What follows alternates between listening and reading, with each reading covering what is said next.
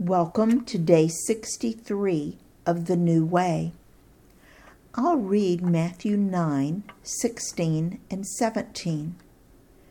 No one sews a patch of unshrunk cloth on an old garment, for the patch will pull away from the garment, making the tear worse. Neither do people pour new wine into old wineskins. If they do, the skins will burst. The wine will run out, and the wineskins will be ruined. No, they pour new wine into new wineskins, and both are preserved. Jesus taught mostly in parables. So what is a parable? The simplest definition is an earthly story with a heavenly meaning. Technically, it is an allegory where one thing symbolizes something else. Jesus was a master teacher and employed all kinds of teaching methods, but he loved parables. Before you can really explore these two parables, you need to know some basic information. Before the days of synthetic cloth, everyone used 100% natural cloth, cotton or linen or wool. A new piece of cloth would shrink when you washed it, so it was imperative that you wash it before you sewed it into a garment, because if you didn't, then the garment, when washed, would be a mess. I actually did this one time. I made a friend's bridesmaid's dress out of beautiful fabric. It was so fancy, I was afraid to wash it, so I just made it into the dress first, instead of washing it. But she stained it with makeup when she was trying it on, so I kindly washed it for her. Guess what? I had to totally redo it because the fabric shrank in all the wrong places. A very expensive mistake. The other piece of information you need to know is that old wineskins get hard and inflexible. New wineskins are stretchy. And you need to know that new wine, when aging, gives off carbon dioxide gas, so it expands. Now we'll read the same parable in Mark's manuscript. Mark 2:21 and 22. No one sews a patch of unshrunk cloth on an old garment. Otherwise, the new piece will pull away from the old, making the tear worse. And no one pours new wine into old wineskins. Otherwise, the wine will burst the skins, and both the wine and the wineskins will be ruined. No, they pour new wine into new wineskins. In Luke's version, in Luke 5:36 through 39, he told them this parable. No one tears a piece out of a new garment to patch an old one.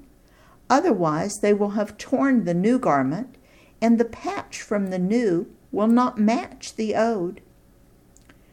And no one pours new wine into old wineskins. Otherwise, the new wine will burst the skins. The wine will run out, and the wineskins will be ruined. No, new wine must be poured into new wineskins. And no one, after drinking old wine, wants the new, for they say, the old is better. Now you've heard the parable 3 times by 3 different authors.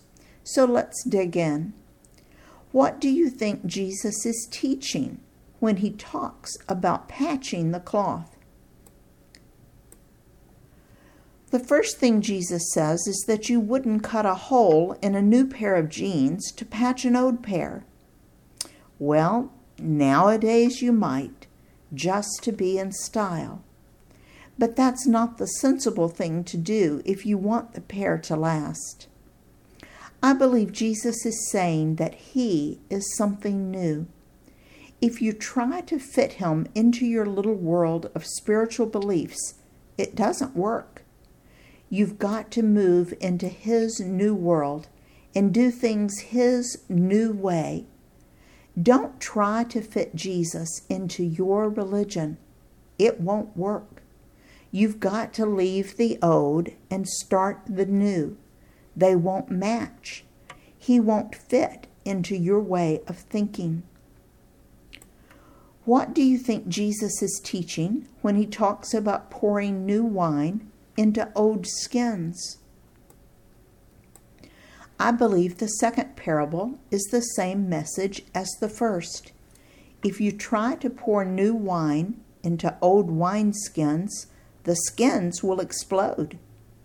You can't take Jesus and try to make him fit into your way of doing things. It's the other way around. You've got to get rid of the old and start the new. If you try to make him fit into your old ways, there'll be a mess to clean up. The Pharisees and teachers of the law wanted Jesus to fit inside their beliefs and their traditions. Jesus said, "It won't work. Your beliefs and traditions are too rigid and will explode." Then Luke 5:39 records another statement that Jesus made that is often misunderstood or just totally ignored. Luke 5:39 says, "And no one, after drinking old wine, wants the new, for they say, the old is better."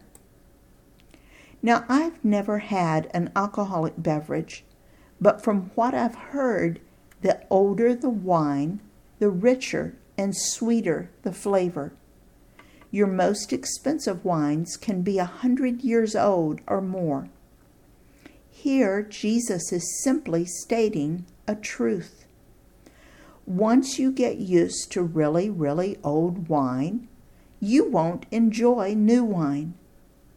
But remember, we're not really talking about wine.